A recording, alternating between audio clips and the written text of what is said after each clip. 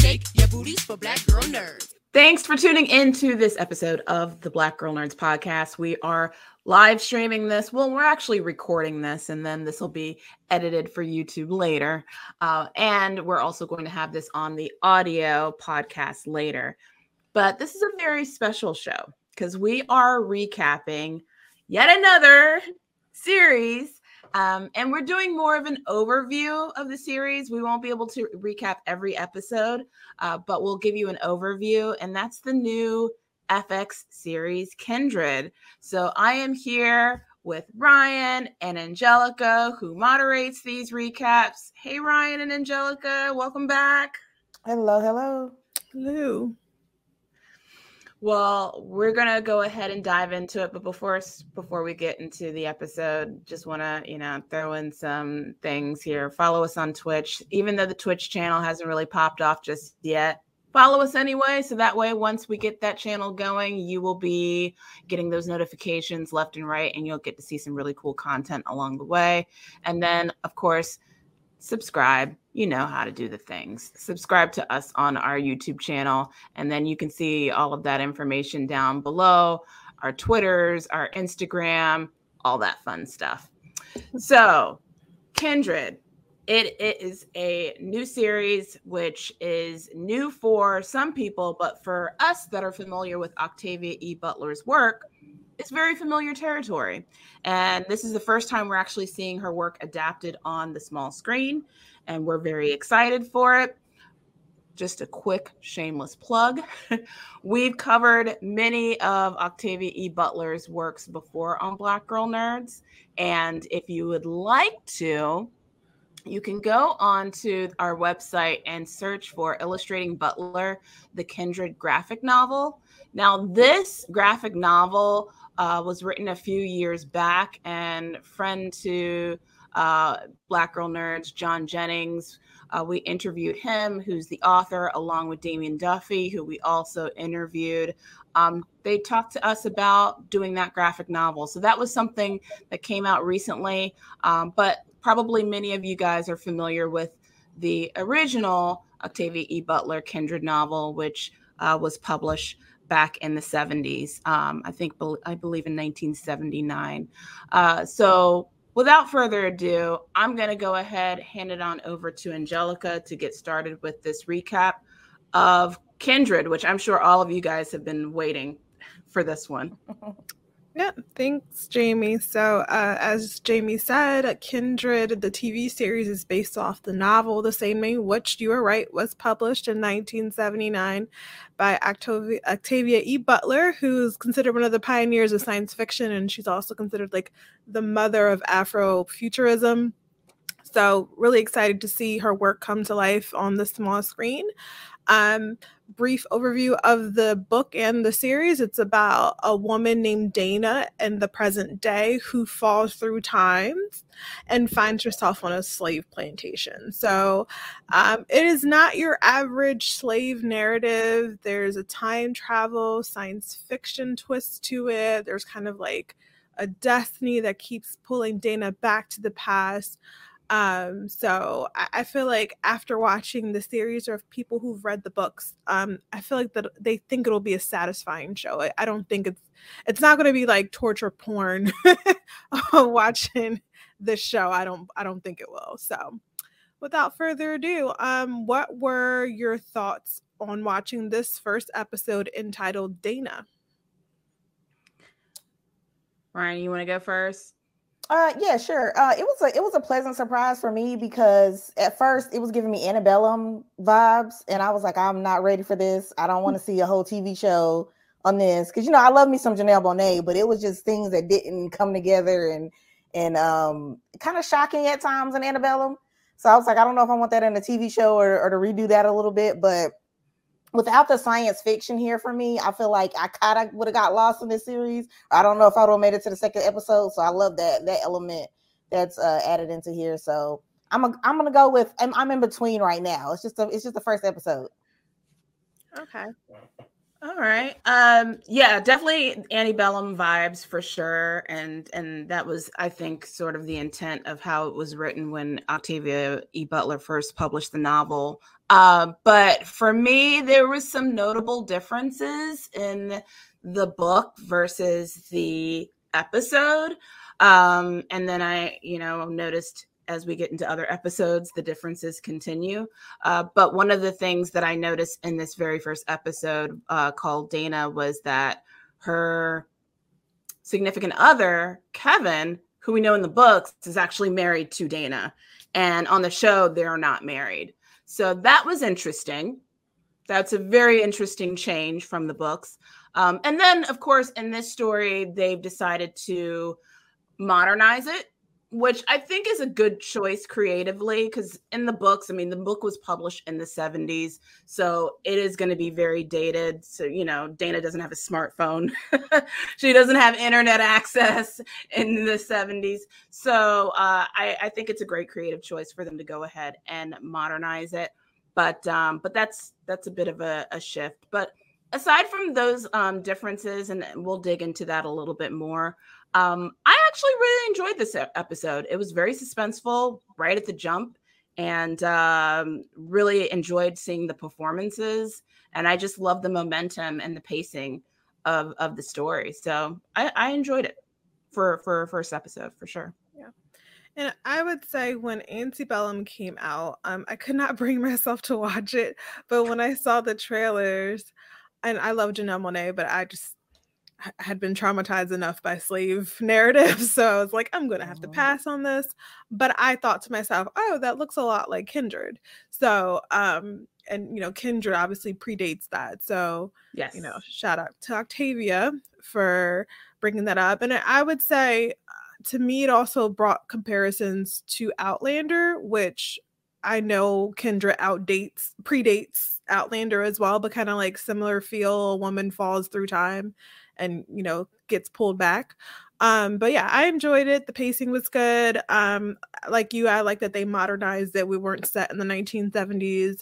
And, like the fact that Dana was with a white man, that was kind of a little bit more controversial back in the 70s. Not a big deal now. So, I like seeing that. And as we get into other episodes, we see how her significant other deals with parts of that interracial relationship, but in a different context than we would think. So let me just get into the episode. So we open up with Dana, who's played by Mallory Johnson. She's bloody. She's lying on the floor. She's calling for Kevin, who's played by Micah Stock. He doesn't come. And then she starts to painfully get up. She tries to clean off her wounds. Her phone, I see, is tucked in her underwear. She charges it. She changes her clothes. She takes a salt bath. And then she starts looks like she's re-upping on supplies in a bag. And I noticed she's gripping it pretty hard. So I'm like, okay, what does that mean? But for whatever reason, she can't unlock her phone. And she's not able to reach out to whoever she's looking for. The police arrive. Her neighbors are concerned. And they had obviously called it in. But Dana doesn't want to come outside. And so the police end up breaking in while she's emailing someone named Denise frantically about returning, but she has no internet connection. So despite the fact that she's in the present, she still can't get a hold of anybody. And so we flash back to 2 days earlier. Dana's watching an episode of Dynasty. She's jotting down an episode recap, which is something I'm very familiar with from doing these recaps. I was like, oh, I know that format. And she gets a reminder on her phone that she has dinner with someone named Denise, the mysterious Denise that she was sending emails to, who's played by Sophina Brown, and she rushes to get ready. So she arrives, she's late. Apparently Denise is her aunt, and along with Denise is her uncle Alan, who's played by Charles Parnell. And Dana reveals, she's in town, she bought a home, and she's moving to LA permanently. Uncle Alan isn't really pleased about that. He's asking how can she afford a house with no job? And she tells them that she sold her grandmother's brownstone back in New York. And, Alan and Denise kind of give her the third degree. They're very skeptical about her life choices. They chastise her for selling her grandmother's home and buying her house online. They basically fuss her out. But in the end, Aunt Denise offers to swing by to her new place the following day. And the entire time they're being waited on by this good looking tall waiter who obviously can tell there's a tense discussion. So I'll stop there for your thoughts on that opening and Dana's fussy aunt and uncle. Yeah, that opening was shocking for real. I was like, kudos to them trying to pull you in already. You already start with the eeriness, the suspense, the horror of it. Correct me if I'm wrong. I think in the book she started out in the prologue, she was missing like an arm when it started. Mm-hmm. Yeah. So it was interesting. I was waiting for that arm when she got up. I was like, how do I feel about the arm versus right now? Because the picture she has right now, when you think about the context, look at the trailer, it looks like it was like she got whipped or something, was laying on the ground. From what I was picking up, just off the bat, because you got to take all the context clues. I mean, she's saying something. She's bloody on the ground. She lays into the bathtub, so you're like, okay, something's going left here. But just the way it pulls you in automatically into the drama, where you're already hooked. I got to give them a huge shout out for that. The cast and crew for building that up there. But yeah, I was already to go because I had to know. I just wanted to know what was going on. Why does she have all these? Like you said, Angelica, she's ready to go to war for something. She got something in this bag. So where's she going? Who's she going to fight? So yeah, I enjoyed that part of it. Yeah, that's a good point about the arm. That's another creative choice that they decided to switch and change from the book. I like the fact that they're making this into like a horror thriller because it wasn't really much of a horror in the book. So I kind of like that shift in tone. I was freaking out when she couldn't get into her phone and she put in the number in too many times and was locked out of her phone. I'm like, oh no, you need to get Face ID, girl. But yeah, this first episode was that moment rather between the scene with Dana and just trying to figure out what's happening with her in her apartment, and then the exchange with her family. I thought that was really that was a really great setup of the relationship that she has with her family, that there's some distance there, and they did a really great way of how can I articulate it? They just did a great way of setting it up and framing it to where we understand that there's some barriers here and that these folks really aren't that close and that there's some ulterior motives involved with this family dynamic. And maybe she moved out to LA because she wanted to get away from some of her family members. So some of her other family members. So yeah, I think that was a really interesting moment to experience and kind of get that background on Dana.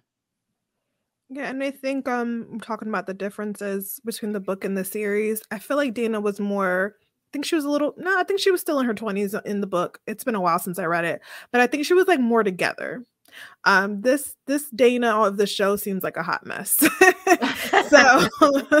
I was just like, oh, they kind of made her kind of like an underachiever. She dreams of being a writer, but she's not really successful at it or hasn't really gotten a real job. And so I thought that was interesting.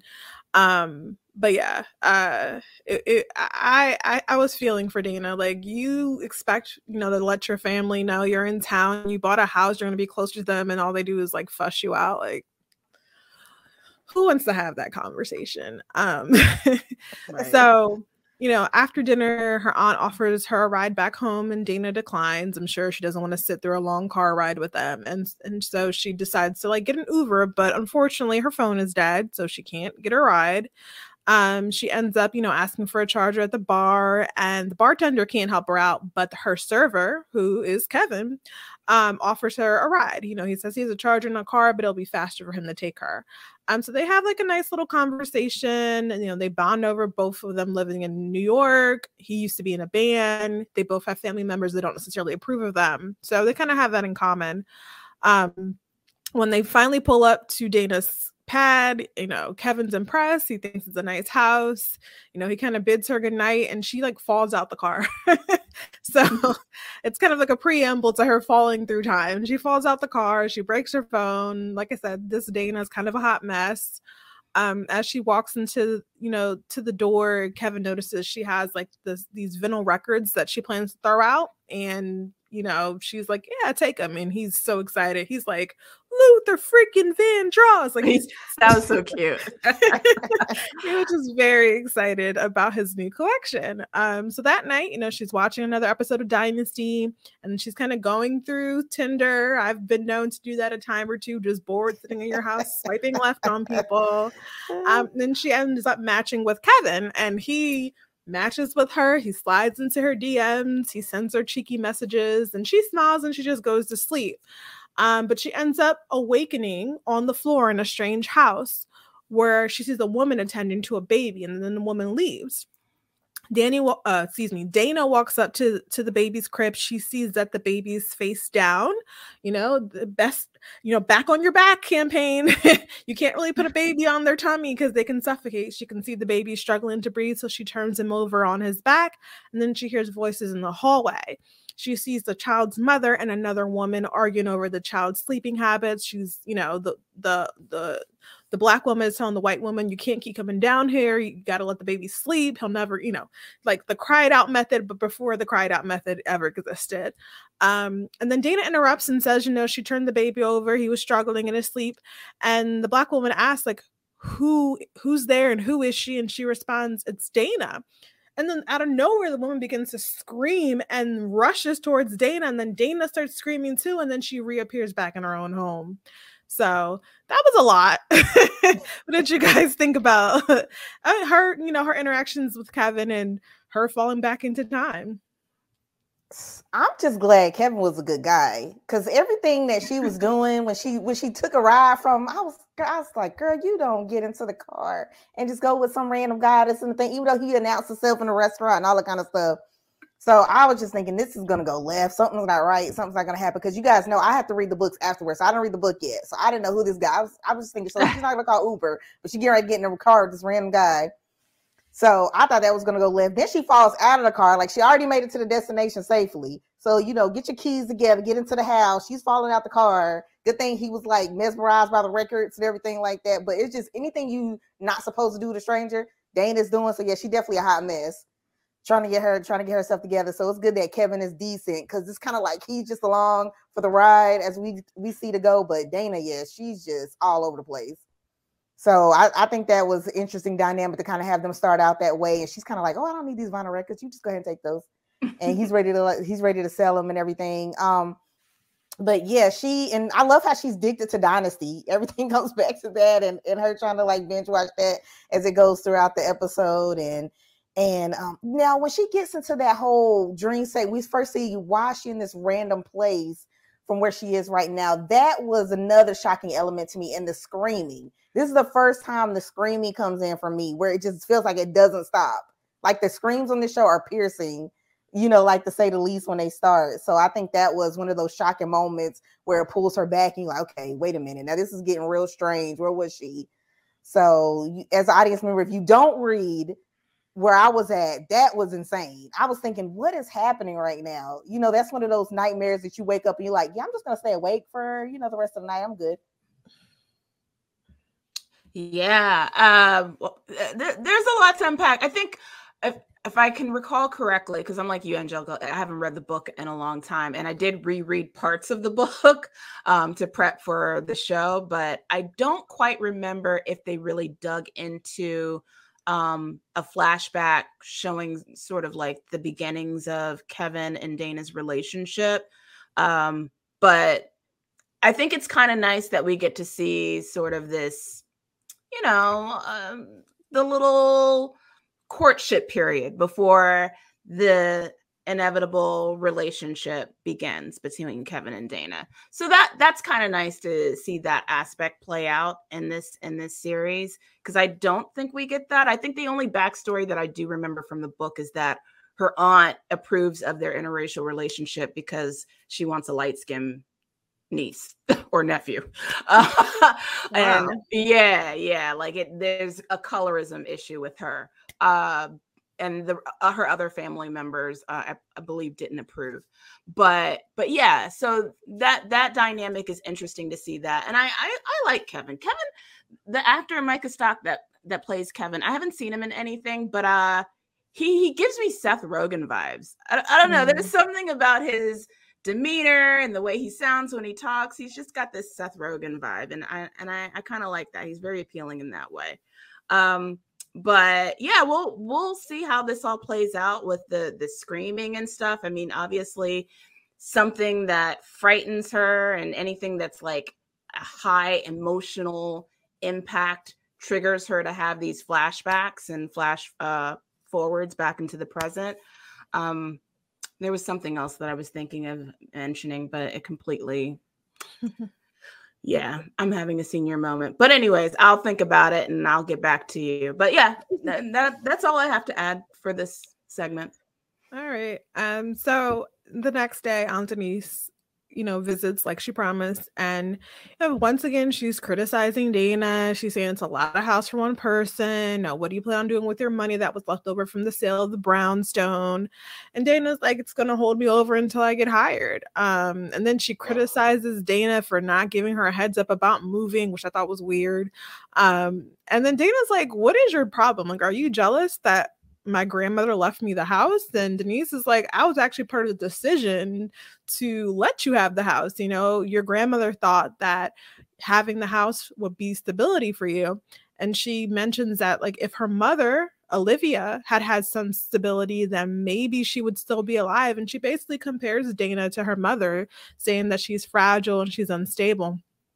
And apparently her father is dead as well. So, this is a lot for Dana. She's frustrated with her aunt. She feels like you always said, move out here, we'll be here. We want to be close to you. And then when I do it, you kind of give me grief about it. And like, she's like, you really don't care about me. And I honestly don't need you. So her aunt isn't having it. She calls her a princess. She storms out and she tells Dana she's not okay. And then she tells her to take a shower because apparently Dana was a little funky. So I'll stop there for that brief scene, kind of giving a little bit more background about Dana and her family dynamic. Yeah, Denise is that person that's hurting and she's trying to be there for somebody else, but she has no idea what she's doing or no idea how to do it. So it was just kind of back and forth of, her saying stuff that maybe she didn't really mean, but it's not really helping Dana out right now. Dana's going through her own issues. So it was just interesting seeing them go back and forth in that dynamic of, and then Denise still just being like, okay, we just had this argument, but you need to take a shower. So you still know that there's that, there's that love there behind them because, it's family. But, as Jamie mentioned earlier, there's something going on here, right? Something's happening where, either it's just Denise, like her aunt has taken this to the grief that she's feeling. She doesn't know really how to express that. The relationship with Dana maybe is kind of taking effect to that. So they don't really have good communication styles on either end. But they're kind of they have each other. They kind of lean on each other because she doesn't have her parents anymore. So that's kind of her support system. So it's going to be interesting to watch this continue to unfold between the both of them. Yeah, and I'll add real quick, I forgot to touch on this point. She mentions the dream that she had and that the woman that was screaming at her reminded her of her mother. Like, she looks like my mom, but she's not my mom. So I'll turn it back over to you, Jamie. Yeah, the mom is actually a very significant character in this story, which is interesting because the mom really has no presence. Olivia's mother really has no presence or very little presence in the book. So Olivia is basically a brand new character for the show. So I am curious to know for book readers how they'll feel about this new character being introduced into Kindred. And then and we'll talk about it more because Olivia does play a significant role. Dana being sort of a mess is sort of being, I guess, this characteristic that has been homegrown out of this show based off of the characteristics of her mother, Olivia. And Denise talks about that in their conversation. So it's interesting because I do kind of like the more put together Dana in the book than the more messy, sort of flawed, kind of doesn't have herself together kind of Dana. But I'm willing to see how this plays out. By the way, this is what I had forgot to mention on our last little recap. So the Dynasty binging, I absolutely love that aspect of them showing that with Dana, because I know a lot of writers who love to look at soap operas as sort of their template or as a guide to helping them learn how to be better writers, because some of the best stories and storylines come out of soap opera writing. So anyway, I just thought that that was really cool. And also Dana, mentions later on that, she grew up on soap operas and stuff like that. But yeah, the fact that she's all about, soap operas and that kind of helps craft her as a writer. That's very on point with real life writers. Yeah, agreed. And to your point about Olivia, I feel like she replaces another character named Alice, if I remember correctly, because I don't know if we have an Alice on the show. But I guess we'll Alice Greenwood. Who's well, I don't want to give too much away until we get later on, but I feel like Olivia replaces Alice. So I'll leave it at that. Book readers know what I'm talking about. So Dana does end up taking Denise's advice and she does take a shower. And because she doesn't have a car, she hits up Kevin. They make a trip to Target, which is my favorite place. And she tells them she doesn't have a driver's license because she's from the city. Like, people in New York don't have driver's licenses, and I can say that is don't have cars. Yeah, 100% true. But LA is not a walking city. You have to drive around. You need a car in LA. So they talk about Kevin's love of music and his band, and they end up shopping for mattresses. And Kevin's impressed that she can afford this expensive mattress. And then they end up having lunch overlooking the city. And he asks about her writing for television. And Dana tells him she's trying to break into soap operas, which was her grandmother's favorite genre. And I think any Black kid growing up was forced to watch stories, their stories with their grandma. So I'm not really a fan of soap operas because I was just bored to death by them when I was little. What? I love Shout out to General Hospital. Come on now. No, All My Children was my jam. Erica Kane. Woo. No, not my thing. They're boring to me. I actually really prefer telenovelas. I know it's like the same thing, but for whatever reason, Spanish makes it spicier. So I could watch a telenovela. And it's like telenovelas are like 1 or 2 seasons, and then they do something fresh. With like Days of Our Lives and General Hospital, it's just like 1,500 seasons and people come back to, like, it's just too much for me. So unfortunately, I'm not a fan. So they end up talking about the albums that he got from her, and he asks, like, did they belong to her father? And Dana tells him that both her parents are dead, and it turns out Kevin has a same experience. Both his parents are gone as well, and he says they're orphans, they should make a club, and he offers to help her out with her new place. So he ends up like helping her with her new bed, and apparently she's very appreciative of his kindness. She kisses him and they christen her bed, and then post coitus, Kevin finds Dana's notebook where she kind of diagrams episodes of Dynasty, and he's like, I've never seen Dynasty, and she's like, oh no. That is not good. Let's get you caught up. So they end up binge watching the show together until he falls asleep. So once he's asleep, she kind of puts her computer down. She goes into the kitchen to get a glass of water, and she finds a cat outside. And she starts to hear the voice of a child crying. And then before you know it, she finds herself on the bank of a river, still holding the cat. So apparently Dana can bring things with her when she travels through time. A woman named Margaret, who's played by Gail Rankin, calls out for someone named Rufus, and Dana finds a redheaded child face down in the river. Looks like it's the same child, the same infant that she saved, I guess, years ago in this timeline. So she picks him up, she brings him back to shore. The woman's super frantic about the child as Dana starts to administer CPR, and then the boy wakes up. A man named Thomas, who's played by Ryan Quanten, sorry Ryan if I said your name wrong, arrives and aims a gun at Dana's face, and she begins to scream, and that scream triggers her to go right back to the present day. But her screams end up waking Kevin, who rushes to her side and asks if she's okay.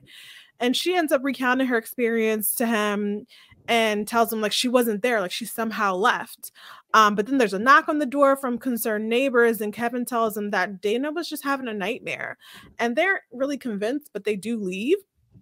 Dana apologizes for what's happened, for all the commotion, and Kevin ends up staying the night and orders them takeout, which I'm like, oh, he's so sweet. I need a Kevin. And he tells he tells Dana that according to the internet, Dana was most likely sleepwalking.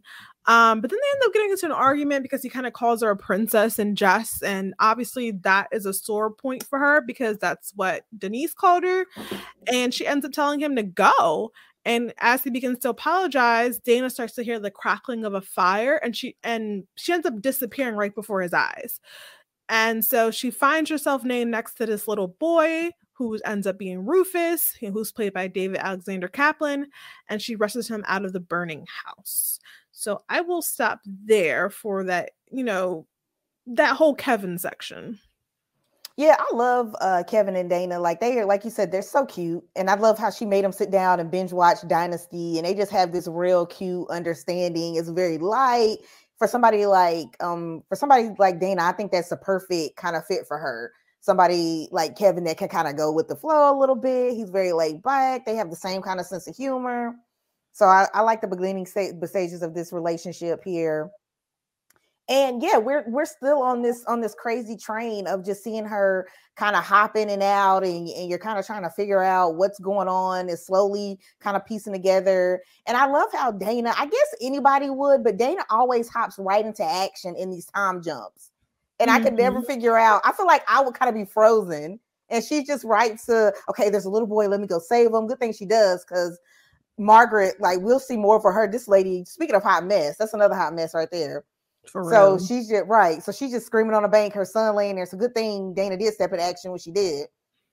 But yeah, I'm just amazed at how calm, cool, collected she is. She just hops into whatever scenario she's in at that moment, especially given the time period. I think we're around like 1815 or something when it first starts happening or whatever. So just knowing like the context of where she is and jumping right into there without being, because I would have been terrified. I don't know how she's just so calm and she looks around herself a little bit and she's like, okay, let me go and do this. And then, before she gets pulled back. So it's interesting where we kind of put together the pieces of where she ends up, what she adds in, what characters comes in. And the fact that she just took this cat to like 1815, you're like, what? What is happening? Poor cat. Yeah, poor cat. Yeah, it seems like every single time she's pulled back in time is because something is happening to Rufus. Yep. So wonder why. There's a reason for it, but she's kind of like Rufus's little guardian angel. So, Jamie, any thoughts on her and Kevin's romance developing? And okay. I don't want to be mean. I don't want to be like the negative Nancy of the group here, because I love that you guys have a very positive perspective. And by the way, full transparency, we plan on talking to some folks that are behind the Kindred series. So, but I want to be honest with my opinions. I'm not a fan of this change. The reason is because Kevin and Dana's relationship, their marriage in the book, plays a really significant role because they're a couple. They, obviously back in the 70s, interracial marriage was very controversial, but there's a reason why Kevin goes through these, adventures or misadventures with Dana throughout the story, which we'll find out later on as you're watching the show. And for Kevin to just sort of be this guy that she just happened to meet, at a restaurant, he was her waiter, and then they hooked up via Tinder, and, they're just sort of casually in the the infatuation phase of this relationship. And then like he's sort of pulled into her drama. I just don't know how, oh gosh, what's the word that I'm looking for? How plausible it is that he sticks around. And I know I'm kind of jumping ahead, but I'm just not a fan of them being casual in a casual relationship. I'd rather it had been them being married. That being said, I totally love the chemistry, the on-screen chemistry between the two actors, Mallory Johnson and Micah Stock. I think they're great performers. I think the way they designed their relationship, how they met at the restaurant and how he offered her a ride and how she met him through Tinder, I think that's all kind of a cute setup. I just kind of wish they decided to keep the way it was, where they were a married couple. But maybe it'll make sense later on, and I'll eat my words. So we'll see. All right. Yeah, we'll see if that maybe some of the drama strengthens their relationship, or maybe Kevin just likes adventure. That's one way to put it. Lord. But we'll see. So she so like I said earlier, she rescues Rufus again. She wakes him up and she asks, like, are we in a dream? And Rufus is like, you're the nigger who haunts our land. So obviously they're in a different time with that hard ER. And he realizes who she is. He's like, you saved me when I was a baby, and when I nearly drowned, my mother and my father saw you. And she ends up running away as the plantation owner Thomas begins to call for Rufus, threatening to beat him. And Rufus asks Dana not to leave him because he feels like Thomas is going to end up killing him. It's very clear Thomas is not a good guy. So as she's running away, she's stopped by a slave named Luke, who's played by Austin Smith. And he also knows who she is. He calls her by name, Dana. And he tells her that he knows Olivia. And Olivia is staying with a woman named Hagar. And Luke asks her, are you an angel or something else? And Dana doesn't really know. But he gives her directions to Hagar's house, and then he wishes her luck. En route, she's stopped by a man on horseback. He mistakes her for Hagar and offers her a ride home. He says he really likes her dress, which is a robe, which Dana declines. She can clearly see he's a creep, and so she ends up at Hagar's on her own. And inside is Olivia, who is played by Sharia Irving, and she recognizes Dana. She asks Dana, like, is your last name James? And Dana nods. And Olivia tells Dana that they are in the year 1815. And Dana tells her that, well, she's from 2016. And Olivia apparently has been stuck in the past for 11 years. When she left, Dana was only 2 years old. So we can kind of see that time doesn't really work the same way. It's not parallel. And so, Dana wants to know, is Olivia a slave? And she says, no, she's a free woman. And then she asks Dana how she gets home. Like, how are you able to go back and forth? Because obviously word is spread about Dana and who she is. And Dana doesn't really know. Olivia asks how many times she has come back and forth through time. And she said 3. And then she mentions that she's 26 years old, which is the same age when that Olivia was when things started happening to her.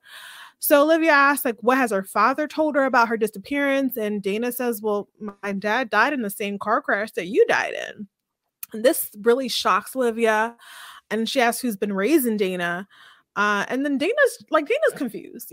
For all her life, she's thought her mother was dead in a car accident. And here she is sitting before her in the 1800s. And so she's wondering, are you really alive? But they end up hearing cries from outside. The patrolman from earlier, whose name is Daniel, he's played by Adam Bartley, is aggressively questioning Hagar. Hagar and Dana actually have a striking resemblance to each other. And Olivia tells Dana to run. Daniel catches Dana, and he thinks she's a runaway, but Dana scratches him and she escapes. But then he ends up running after her, tackling her. He starts to beat up on her. He starts choking her out. And Olivia knocks him off. And Dana ends up awakening in the present with Kevin bending over him. So she's probably still muddled with confusion on where she is. So she ends up scratching Kevin's neck. And Kevin calms her down and tells her she's not crazy. He saw her disappear and then he saw her reappear. So everything that's happening is real. Dana realizes her mother is stuck back in time, and then she ends up showing Kevin a picture of Olivia, the same woman that from the 1800s. And that's how the episode ends. So I guess I'll give you guys, your final thoughts, and I guess we can also get into some of the more of the differences in the book than the series. So Dana and Rufus, this was the first time for me where Rufus, his language, whenever he's talking to her, starts to really aggravate me as it continues to go on. This is your first little glimpse of it, because it's as she's saving him and you start to get the relationship out, you're still like, so we still got this little white boy and we're in 1815. And that's just that mentality that you have to reset yourself for every time they have this conversation. And she does, not to give too much away, she does end up having some moments where she's like, that's not going to fly. That's not going to work for me. But it's just that first little interaction of having to see them in that time period and her having to, adjust to that, so to speak. And then your name being Rufus is kind of, that's a little red flag too. So you get a little bit of, so that one for me, I was like, okay, all right, they're trying to set us up for something here. Well, Rufus means red hair, so that's there all you go. That is. There you go. I didn't even know that. I didn't know that either. But yeah, I just heard the name and just something was just giving me like mischievous or something when you hear where Rufus. I don't know what it is for me when I heard that name. And then shout out to Luke, by the way, because I feel like Luke always comes through as somebody that can kind of guide her. I feel like he's there at a right moment all the time. So I like to see where that's gonna go and him appearing there. And then I'm just gonna go down to Olivia and Dana here. So I'm trying to think how I think this is the moment for me where it became, I wasn't so nervous to continue watching the series because I was really worried about just being stuck in that, we know anytime a character is going to jump, a Black character is going to jump back, time jump, they're going to usually take us to some kind of, slavery, civil rights, because that's just the answer. That's the history. So you get a little worried that that's something you're going to continue to be pulled into in a way. And I feel like this to me added in that other layer that made me curious, that sci-fi layer that I needed, that kind of helped me to hold on to this journey where I didn't feel like it was going to be that dread, so to speak. Like it was a different kind of twist on it that I wanted to hear something different, like a different narrative that this hit home for me once they introduced Olivia. So I was excited at this point to see, okay, so why does her mom know this? And how does she know this happened? And, why is she still there? And she didn't really die. So I loved how they kind of brought all that back, after you're watching her kind of jump a lot. And there's nothing really kind of making sense at this point if you haven't read anything. And so this one little clue right here kind of gives you this little inkling to keep pushing for me, where it didn't seem like I was going to be stuck in this, like, oh, they're going to be dropping the N-word every 5 minutes. The guy slamming her down on the ground. I don't have time for this for every single episode. So this to me gave it something different that I was needing at this moment. Okay. Yeah. I think for people that haven't read the book, I think the first episode may come off as a little jarring and maybe even a little bit confusing. But then towards the end, that mother, the Olivia character, sort of kind of helps put the little pieces of the puzzle together. And who knows, maybe that's why she was created for the show. I mean, Angelica, you mentioned that you think she kind of replaces the Alice Greenwood character. That's interesting. I didn't think about that. But yeah, I think that once we learn more about Olivia, then we kind of understand why these time jumps are happening. But if you haven't read the book, you're like, what is going on? Why is this happening to her? Why is she all of a sudden reappearing and disappearing and then able to take people with her and all of that. But yeah, I so far I'm really enjoying, again, the pacing of the show. I love the way each of these characters are being introduced. I love the performances. I do take issue with the Dana and Kevin relationship, but it's not a deal breaker for me. I think it's good on FX to modernize this. I don't think it would make, I don't know. It just, to me, if it would feel super dated having it take place in the 70s and then we're going back in time again. Mm-hmm. So to modernize it and make it a little bit more empathetic for the viewer. And I think they are framing this as more of like a horror kind of thriller, which I think is cool. I think that is great. But yeah, so far I'm enjoying, the run of this episode and how the pieces are coming together. Yeah. I like the Olivia edition for sure. I like how it kind of seems like it's a genetic disposition that runs in the family, that they're time travelers. I like that. Interesting that they can't control it. Interesting that Olivia has been stuck there for 11 years in her time. And yeah, it's just, let's see how it ends up. Is Olivia ever going to go back to the future? Is she just always bound to the past? So yeah, I enjoyed that. Any other differences that you noticed from the book to the series, Jamie? Jog my memory. Very minor difference. On the TV show, she lives in Silver Lake. In the book, she lived in Altadena. I don't know the Los Angeles area very much, so anybody that is listening or watching this, feel free to leave a comment and let us know how far those two communities are. But that was one little difference. But yeah, aside from the differences that I mentioned earlier, Kevin is already married to Dana. It takes place in the 70s in the book. The Olivia character is non-existent in the book. Yeah. Okay. And I think the whole conversation, which obviously it ties into the Olivia character between Alan and Denise, that doesn't really happen in the book.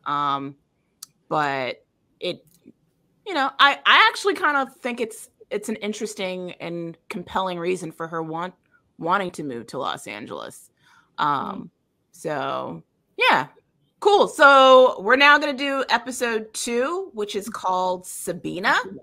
And we'll break that down for you. And then we will wrap up this entire episode with the breakdowns of episode 1 and 2. And take it away, Angelica.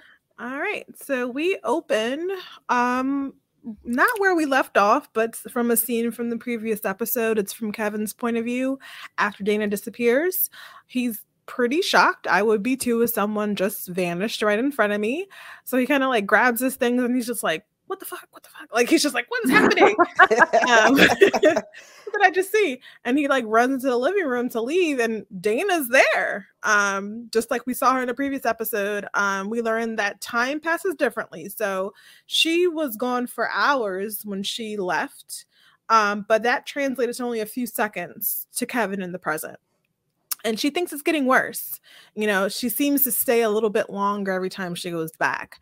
So she thinks it's best for her to get new clothes because she doesn't want to be caught in a robe the next time she time travels. But there's a knock at the door.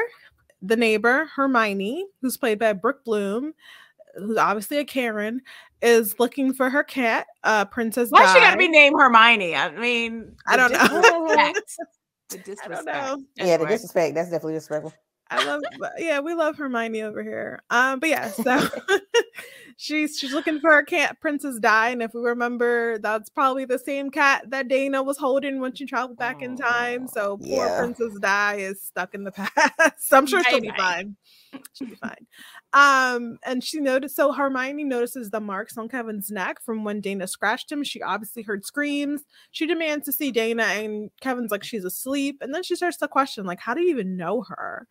And, where do you live? Like a bunch of Karen stuff. And, he just tells her, he lives down the street and, he's Dana's friend. Not much more outside of that. So then she asks, like, oh, can I at least look for my cat out back? And Kevin agrees.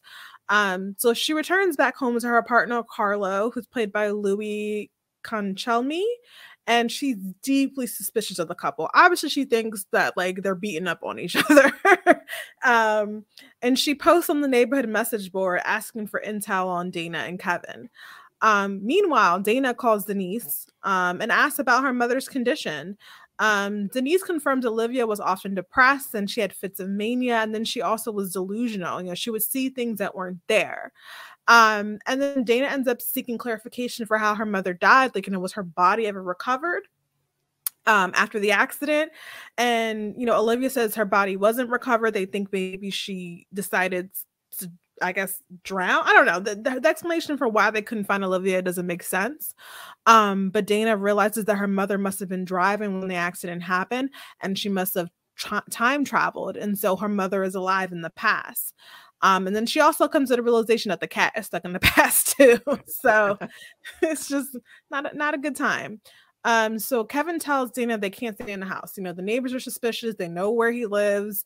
They obviously think something is up. If something happens to Dana, he's going to get nailed for it. So he tells her that they have to go. He starts grabbing her arm. And it seems like whenever, and you mentioned this before, Jamie, whenever there's something like really emotional or traumatizing or just anything can trigger Dana to start going back in time. And so she begins to hear Rufus calling for her. Or Rufus screaming, excuse me, but Kevin's still holding on to her. So she begins to time travel and she brought Kevin along for the ride. So he's only been out with this girl maybe twice and he's traveling back in time with her. So that's why it doesn't make sense. Okay. I'll stop there. Go ahead, Jamie. I'll give you the floor. That's why it doesn't make sense. Because it's like, if I just met you, I'm leaving. Like, why am I sticking around? I don't know what's going on with you. You got this whole time traveling thing going on. It's freaking me out. I just met you on Tinder. I'm out of here. So it's more plausible and logical that it would be a husband that would be going through these shenanigans than just some guy she met off the internet. Anyway, he can't go anywhere now. He's stuck in the 1800s with her. But then he travels back into the present, and then he goes back into the past with her. Anyway, this so I absolutely thought the whole Hermione character, she reminded me so much of the character in the movie Karen. So it's funny that you mentioned that she's a Karen, because if you saw the movie Karen, the actress, gosh, what is her name? Oh God. Taryn Manning? Taryn Manning. Thank you. Taryn Manning was like this obnoxious neighbor. And that's exactly who Hermione is in this role. So I wonder if she was somehow, I don't know, inspired by that character. But yeah, very, very real moment with that. And this was a great little setup to just again see how Dana travels back in time and what triggers these flashbacks, these time jumps back into the past, and that it is triggered by some sort of high impact, high energy emotional triggers. And then, people are involved as well, Olivia being one of them. And I think that there's probably other people involved that we'll talk about later. All right, Ryan. Yeah, you got to watch out for them Tinder dates. Yeah, this is pretty intense for Kevin here. But I guess that says something about his character that he hasn't. I would have probably been out, especially when the neighbor showed up and asked me all these questions. I mean, I got this big scratch on my neck. So, but yeah, I guess that says something about whatever's drawn him to Dana. And I guess Dana's lucky because she's spiraling out of control and this guy's still there standing, answering doors and stuff for her. So I guess that just says something about what he, what he represents, or what he could represent, and just how he's willing to hang it out. Because I would have been like, yeah, deuces, yeah, this is not what I swipe for Tinder on. So that's insane. But yeah, and then the Olivia, like her calling her aunt and figuring out that Olivia might have been like, in the car, and it's crazy the way they can time jump, and they don't really know like how many seconds, what it does to them. I think when you see Dana come back, she has like she has like a bruise on her eye. Just a physical toll is starting to take, and you're like, okay, wait a minute here. So they go away for a couple seconds. It's no telling what can happen to them physically, and then they just pop back. So that part to me that I thought was so insane and crazy. But yeah, just the way this continues to unfold, and when Kevin like grabbed onto her, I said, they're not getting ready to do this. I clearly thought he let go when she time jumped or whatever was about to happen, and he was just gonna be sitting there looking like, a deer in the headlights. But when he went back, I said, oh no, this just turned into a whole different other thing. But I was hooked because I was like, let's go. We've taken the white guy back with her, the 1815. We're going to see how this turns out. He's insurance. Yeah. Exactly. There you go. Yep. She need that. But yeah, it was interesting. So once again, we obviously can figure out that anytime Rufus is in danger, Dana shows up. And so she ends up calling for Kevin because she actually left him behind to go help out Rufus. She's like, Rufus, I'm coming. And Kevin's kind of in the middle of the woods in the middle of the winter throwing up because time travel doesn't do well for his body. So Kevin, walks up and finds Dana leaning over an injured Rufus who apparently has fallen from a tree. And she tells a slave boy named Nigel, who's played by Christopher Farrar, to go get help. And she sends Kevin with him to ensure that Nigel isn't blamed for what happened to Rufus. Kevin and Nigel are confronted by Luke, who sends Nigel to fetch a doctor. And Luke asks, like, who are you?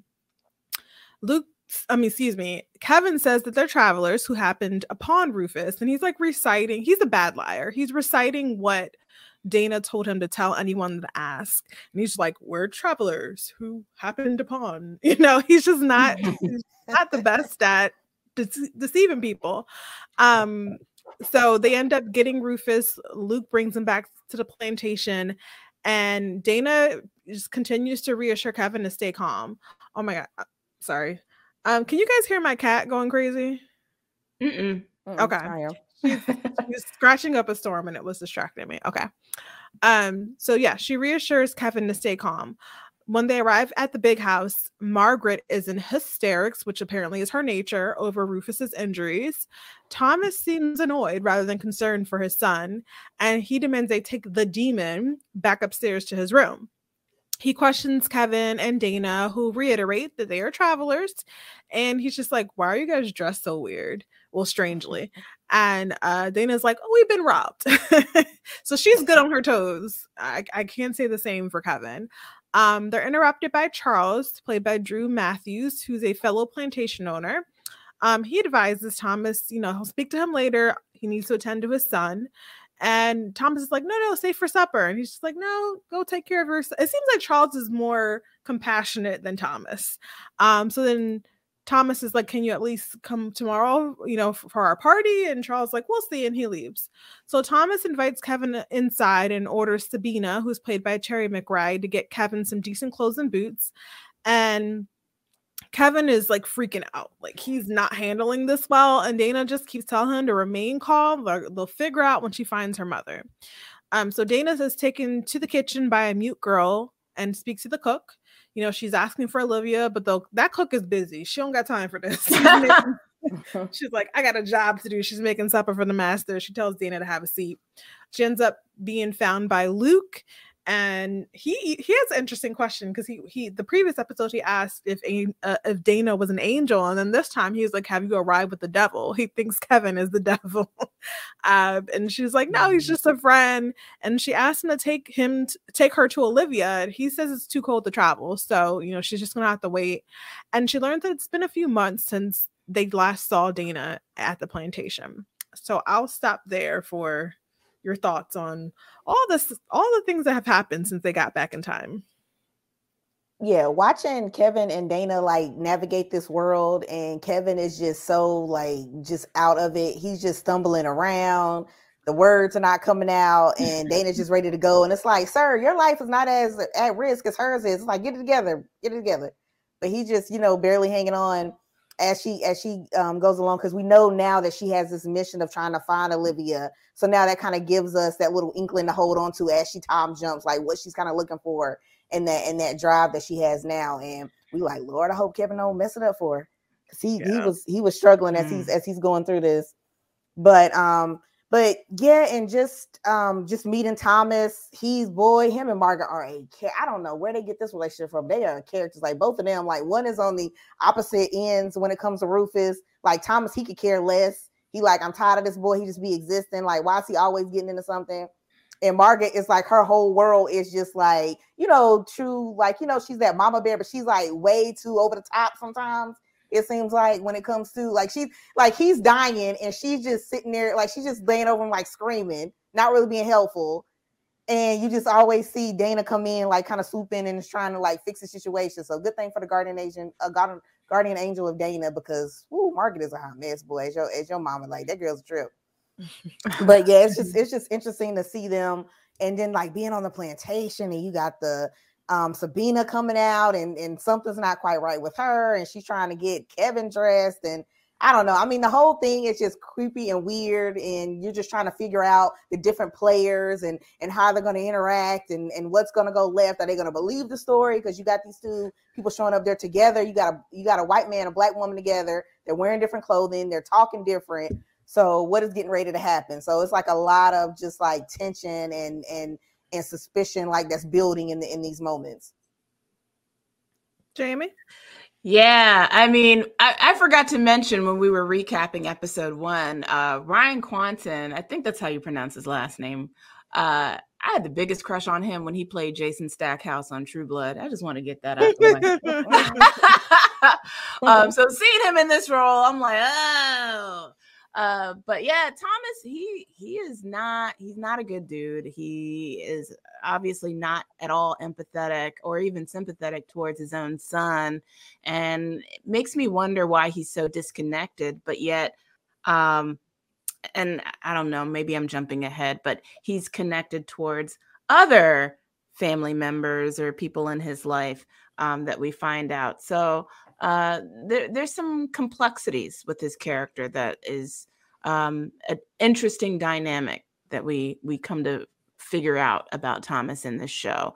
Margaret, on the other hand, I really don't like her.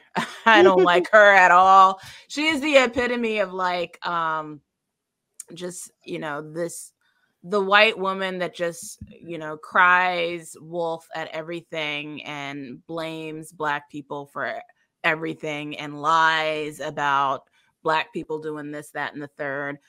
She's that type of white woman. But yeah, she's doing the most, and just how standoffish she is towards Dana is so repulsive to me. But I don't think I had expanded on how she immediately is dismissive towards Dana in episode 1 when Dana is literally saving her son's life. She's like, get off of them.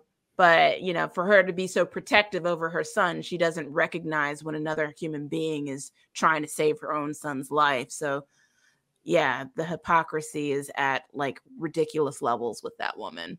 But yeah, this was a very interesting sequence of events that we come to see in episode 2. And then we get introduced to the namesake of this episode, which is Sabina, which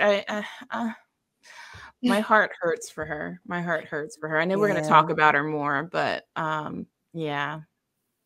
Yes. So back in the house, Sabina, who seems to be suffering from some type of disease that affects her feet. She has a lot of, she can't wear shoes. Her feet are wrapped and she just kind of shuffles around. She brings clothes to Kevin. She tries to dress him. And Kevin, being a modern day man, is like, I got it. Like, oh, you don't need to help me. I got this. And you can see he's trying to make a phone call. And like, Kevin's not very bright. I don't know why he thought making a phone call from the 1800s would somehow get to help in the present. But that's an amazing service right there. I'm with it. Right. Yeah. He tried. Thomas enters and is displeased that Sabina is not dressing Kevin. And Kevin insists he can dress himself and Thomas ends up dismissing Sabina.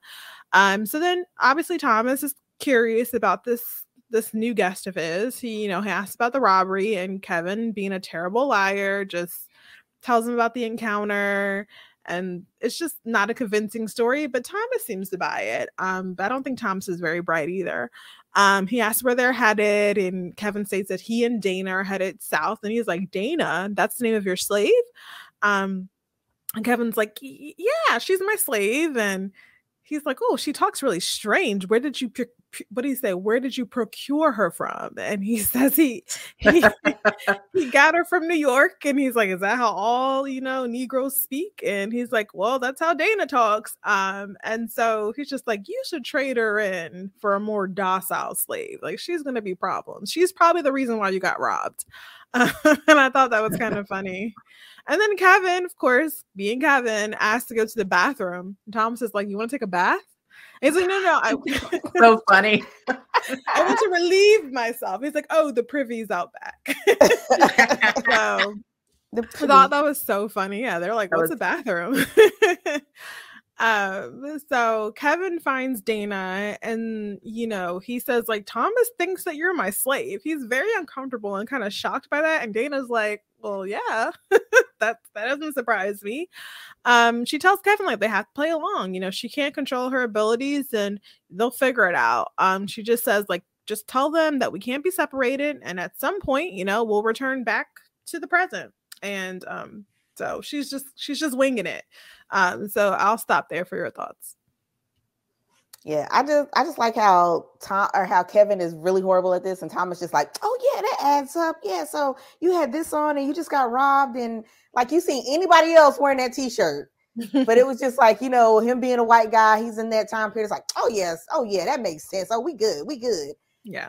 As opposed to like everybody just straight up just wanting to take Dana out like at any moment, like looking at her like, what is happening right now?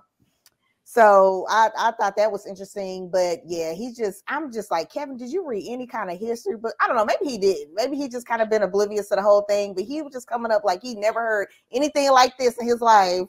And I guess as audience members, I guess we want to see him uncomfortable because, this could potentially be, some relationship she's in the future because we know from the book. So I guess we do want to see him not be, like not just slide right into it like a Thomas or something like, oh yeah, this is my slave I got right over here, when they're supposed to be dating, you know what I mean? Like, so I guess you want to see him be a little uncomfortable, but at the same time, I was like, sir, now you had to look at some history books or something. Like, you got to know what's going on here. Mm-hmm.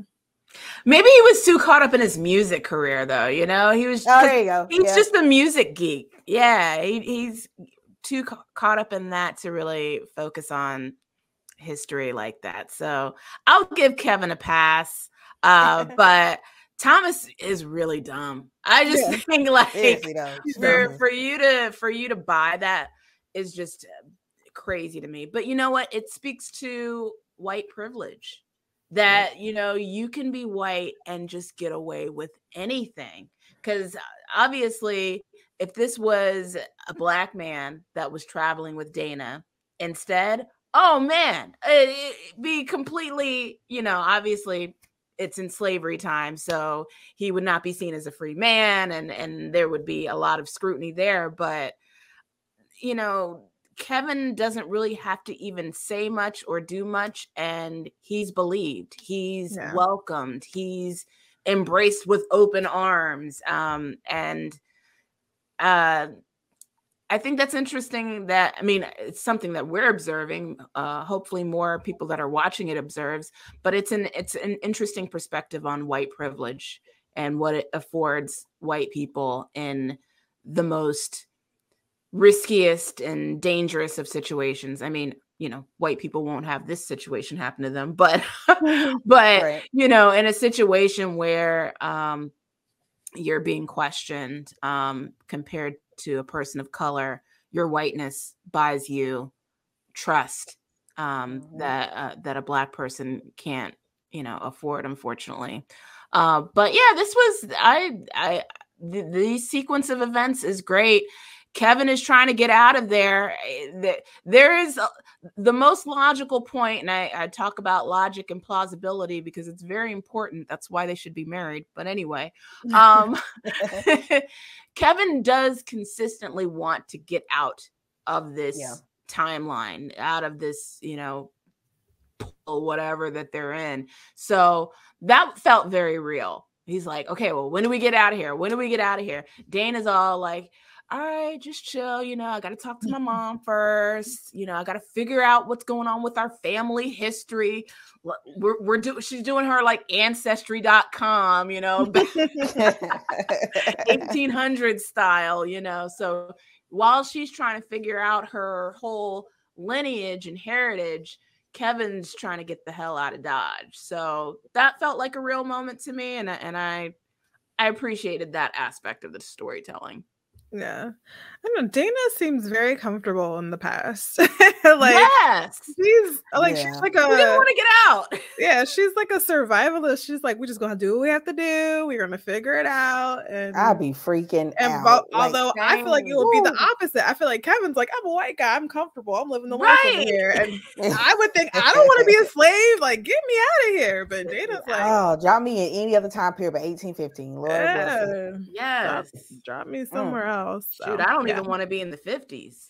There you go. There you go. I Yep. need to be in like, you know, maybe at least after the civil rights movement. At least after there that, you know. Yeah, at least after that. Yeah, please. Just send me to the land of Kush, you know, and I'll be happy. I'll be a queen.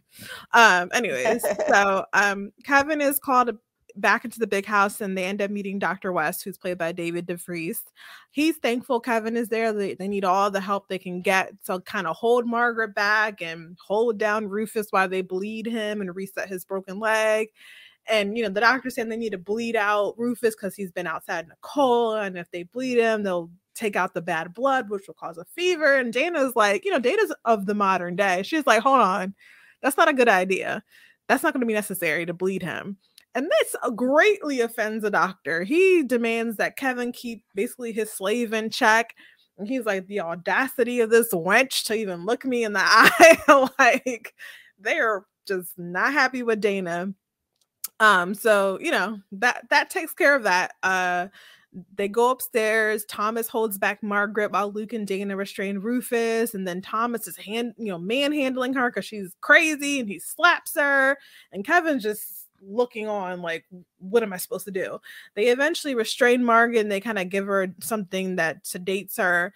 And then Kevin attends to her as the rest of the group resets Rufus's leg. Kevin and Margaret, they kind of have a talk amidst Rufus's screams. Margaret is disappointed they're not going to be able to have their Christmas party. She was trying to inject some joy into their home. And Kevin, you know, unsure of what to do, what to say. He sees the piano nearby. He begins to play, which seems to soothe Margaret. And then she realizes that Rufus must have passed out because he's not screaming anymore. And then Thomas ends up being very impressed with Kevin's musical talent and thanks him for his help. And he asks Kevin to join them for supper. So I can stop there for that brief scene. It's a lot. I don't want my leg reset in the 1800s, that's for sure. Yeah, their medicine in that time period, hard pass. And Dr. West, he come up in there coughing and I don't know what he's drinking, didn't wash his hands. I was like, just fix it. It was just, the whole scene was just horrible. And that, you know, when you hear about the past too, about slaves, about some of those doctors that were experimenting on slaves because they were trying to figure out different, you know, medicines or whatever, different surgeries or whatever like that. He just was so creepy to me. I could not wait for him to be done. I was like, this guy needs to go. Like, he just 100% creepy vibes. You know, I obviously hated the way he was talking to Dana, was scared for Dana. I was like, girl, don't do it, because you could tell she's getting ready to say something. Just that boldness that she has, and, you know, like, not afraid, and she's gonna go after, and, you know, she's still in that time period of, you know, when she jumps in the past for a little bit, she's not worried about, you know, the consequences, which, you know, I guess is a double-edged sword for her as she continues to navigate this world. But, and then, yeah, so the resetting of the leg, the only thing I could hear was the screaming. I tried to focus on, you know, Kevin coming down, playing the piano, their conversation, but it's just like all you can hear is just that piercing screaming in the background. And just the whole scene is just uncomfortable in so many ways. You know, going back to like Margaret and Tom, like the little thing they were having scuffle because she's losing her complete mind and having to be drugged and everything. The whole thing was just so awkward when it turned up. But yeah, it's just more of that piercing screaming that's all I could hear until, like you said, Angelica, he must have passed out because it stopped at some moment. But you're just trying to focus on, you know, Kevin trying to do something, like anything he could do, like music to kind of cope. He starts playing the piano, but that's all I could hear in the background. It just was staying with me, like that piercing scream, and like how I really, like you said, I really wouldn't want any kind of surgery back in this day, you know, to have to get anything done. And just by Dr. West himself, I was like, yeah, hard pass. Jamie? Hard pass. Yeah. I mean, you bring up a good point, Ryan, that Kevin uses playing the piano as like a coping mechanism. I mean, he's probably dealing with some stress and just undue pressure of going through all of this stuff that he's dealing with all this time travel, and that he's playing the piano as a way to just kind of relieve the stress. Him as a musician, this is something that he's familiar with. So that's just a great point that you brought up, that it's a coping mechanism. And Dr. West is trash. I mean, Yep. He's trash. But that is the way these doctors operated back then. I mean, they would do bleed outs, they would amputate people unnecessarily and do all of these weird kind of methods. I mean, I don't know. We've covered Game of Thrones and talked about how how they would deal with different kinds of remedies and medicines for healing and stuff. But poor Rufus, just to have to deal with that type of medical attention is just unfortunate. So yeah. Yeah, and having Margaret along didn't really help. So, No, definitely not. Definitely not. So Dana overhears Thomas and Dr. West arguing about payment, which Thomas doesn't have it. He don't got the money. So he ends up offering I ain't got it. He ain't got it. Yeah, broke. Yeah, he offers up Sabina to Dr. West, suggesting her strange condition would excite him as he's a man of science. So back to the point about white doctors experimenting on black slaves, like the father of modern day gynecology experimented on 3 black slaves with no type of anesthesia. Just I'll leave your minds to that. But so it's not looking good for Sabina. So the doctor ends up taking him up on his offer, and Sabina ain't happy about this. She's like, why do I have to go? And Thomas is like, oh, it'll be fine. You're not going very far. You can visit whenever you want. So yeah, not a good ending for Sabina. Who knows what's gonna happen to her? And Rufus ends up calling for Dana, and Dana's just like, how do you even know my name? And he's like, well, I heard Kevin saying your name. And he's like, I saw him dragging you out of the door in my head when I was falling. So there's obviously some type of not psychic or emotional connection between Rufus and Dana. That's why they're so drawn to each other. And he asked Dana if he's going to leave her again or leave him again. And she says no, sorry. So Rufus realizes that Dana can read, and Rufus warns her, like, if his father caught her reading, she would get beaten like she stole something. Like, that's basically what he said. Slaves have been beaten like the same way if they had stolen something. And Dana's like, your dad can't tell me what to do, which Rufus thinks is kind of funny. And then he asks Dana to read to him. So she begins to read Gulliver's Travels, but they're interrupted by Margaret. And she's, asking if Rufus is comfortable, and then allows Dana to read to him. But she doesn't really allow Dana to read to him because she keeps interrupting. She's like, oh, Rufus, are you okay? Do you want a snack? Do you want a pillow? And he's just like, mother, go away. I just want Dana to read to me. Get out. Ugh. And, it hurts Margaret's feelings. She's like, how dare you choose me over that wench? And she runs out, and Rufus is like, she'll be okay. She's going to come back later and give me cake. And that's exactly what she does. After Dana finishes reading to Rufus, he falls asleep, and Margaret returns with a piece of cake for him. And she ends up dismissing Dana. So I'll stop there for, I guess you can elaborate on how awful Margaret is. Yeah, that lady is just. Whew. But before, my heart just breaks for Sabina. It's no telling what's going to happen. You could do we could have a whole episode on just how just treacherous in those time periods the doctors experiment on slaves. Just something added on to, how slaves were, using just so many just unnecessary, just inhumane ways that you could just do a whole episode on just how crazy that stuff was. But yeah, just my heart breaks when I saw that, when you see her just walking out the door. And but yeah, Margaret, she just this is the first time I was actually laughing at something Rufus had to say, because he just like shoot her away. He was like, get away from me. I don't want any of that stuff. I just want to hear Dana read. And I just like the way he just kind of and I was also kind of surprised too, though. I didn't think he was going to actually put his mom in check like that. But I guess Margaret is that kind of person that's just all over the place, where it just get on his nerves so bad, where he was just like, get on away from me. I don't want to deal with it anymore. But yeah, just the way she's like, just the coddling and that it's just, I don't know. It's just so bad. It's just bad parenting. It's just, they're just rough. Her and Thomas just, I don't know about Rufus as he continues to grow up. And, hopefully Dana continue to save him, because I could just see this boy like in serious trouble.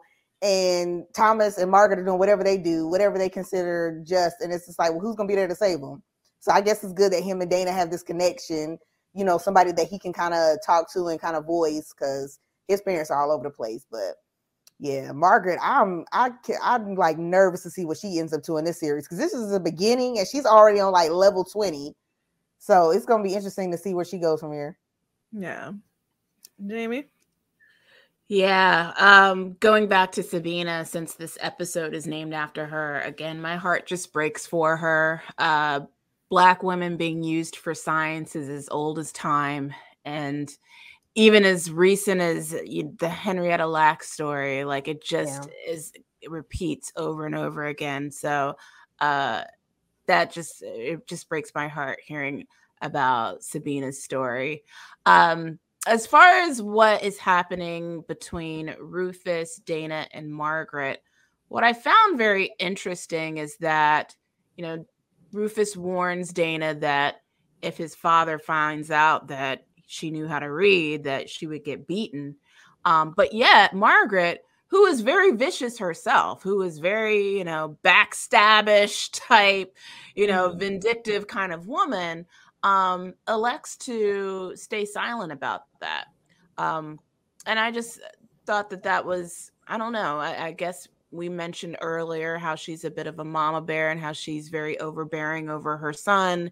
And she cares greatly enough about her son that she's willing to overlook Dana's ability to read, her literacy, for the sake of her son having that comfort of being read to him. So that was, you know, that's an interesting dynamic. Yeah.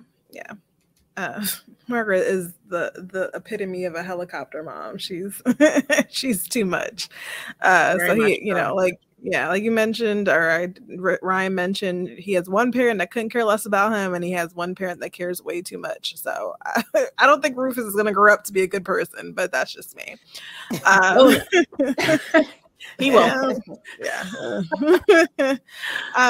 So Kevin and Thomas are having supper, and you know, Kevin's asking where's Dana, and Thomas says he's upstairs. You know, she's upstairs with Rufus, who's really taken a liking to her.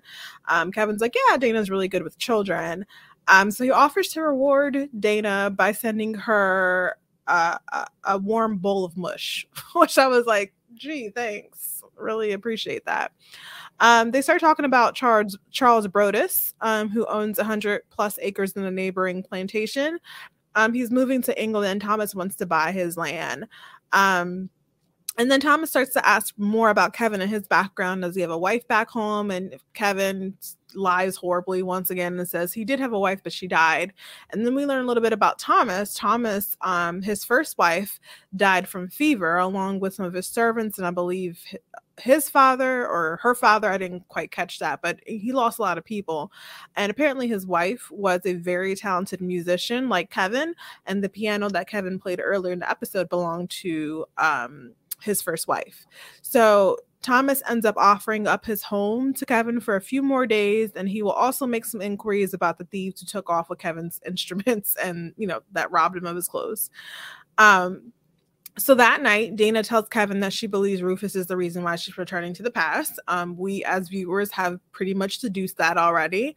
And Kevin's really uncomfortable. Like they need to go. They've already been there for so many hours. And, you know, Dana's like, we're not going to have answers until we see my mom. They end up getting a visit from Margaret, who apologizes for her behavior and thanks Kevin for helping them.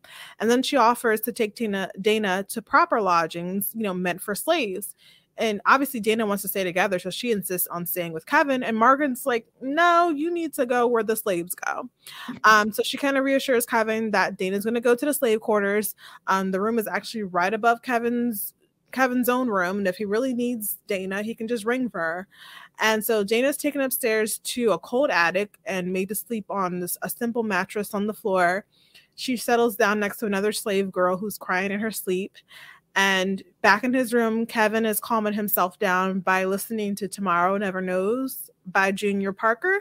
And he's also snapping pictures of his room before he falls asleep. And then, you know, simultaneously we see a glimpse of Dana falling asleep as well. So that's how the episode ends. So your final thoughts on this episode? Yeah, I know Kevin is a bad liar, but I couldn't tell with the wife thing. I think he got me on that one because I was like, is he slightly telling the truth on that one or not? But but also that was an enlightening conversation to learn a little bit about Thomas. So maybe that's why him and Margaret are such like not right at all. Like it's just awkward. Yeah. So maybe that shed some light on that one a little bit. And yeah, as far as like Dana and Margaret, like it's gonna be interesting between those two. Margaret is definitely jealous. You could tell that Dana has that pull with Rufus. You know, when you kind of continue to see that unfold of like just their connection they have and what's that gonna do to Margaret, because she's just all, like you said, helicopter mom.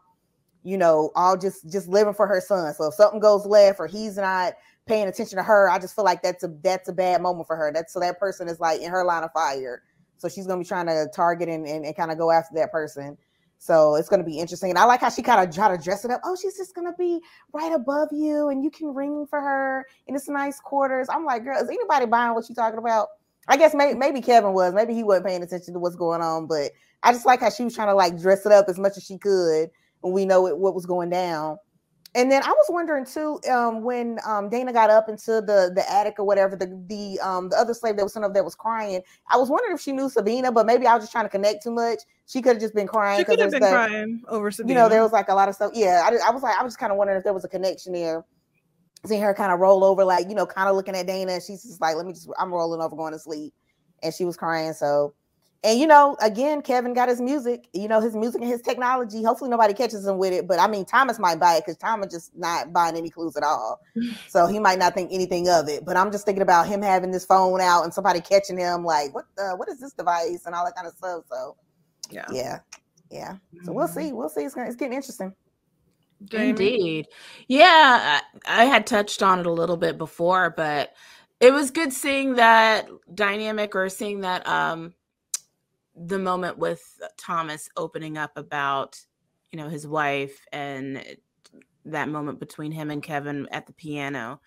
So yeah, I think it's interesting that we finally get to see Thomas opening up about who he is, and then we see the relationship that Thomas previously had with, you know, his first wife, I guess. And the fact that, you know, now we kind of know why there's some distance between him and Margaret, because you don't sense that they're a loving couple at all. No. So he's still, it looks like he's still in love with his widow, and he really hasn't gotten over her. And maybe some of his misdirected anger and just frustration over him not being able to have that person in his life is being misdirected onto his current wife, who he resents in a very unfair way. So yeah, that was, it was good to see sort of that layer of the onion peeled for Thomas's character. And overall, I really enjoyed this episode. I think it was absolutely fantastic. I still feel for Sabina. I'm curious why they decided to title it Sabina. That is something that is striking to me. But yeah, curious to see where we go next. Well, I would say also, to add to your point about the way that Thomas treats Margaret, that could not be another reason why she's so close to Rufus, because she's not getting that love or attention from her husband. So then she overcompensates with her son. So I thought maybe that could be interesting. But as far as Sabina, I'm trying to figure out, maybe does her name mean something? What does Sabina mean? Let me see if that comes up with anything. That's true. It's Italian. I mean, it's probably a slave name, so it probably doesn't have any meaning to her. What does Sabina mean? I just want to know if there's any relevance to this. Hold on 1 second. Just oblige me. Yeah.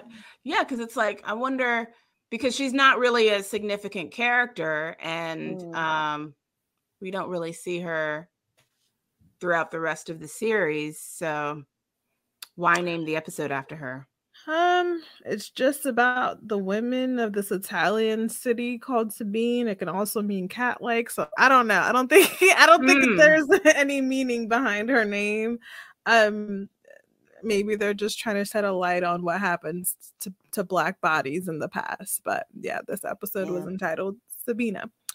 So yeah, I'll turn it over back to you, Jamie, since we've wrapped this super stuffed episode of the Kindred recap show. Indeed. I will find out, because we will be doing interviews. I will find out the meaning behind Sabina and why episode 2 was titled that way. But we are wrapping up this episode recap of Kindred, and we're going to bring you some more, because it wasn't just 2 episodes, right? All of them have dropped on FX, so you can binge watch them all, but we will come out later with some additional recaps and just kind of give you an overview of the show and our opinions and thoughts as we've done on this recap. And we look forward to seeing you guys next time, and thanks for joining us. I hope that you come back again. Bye. Thanks. Bye. Bye. Better shake your booties for Black Girl Nerds. Better shake your booties for Black Girl Nerds.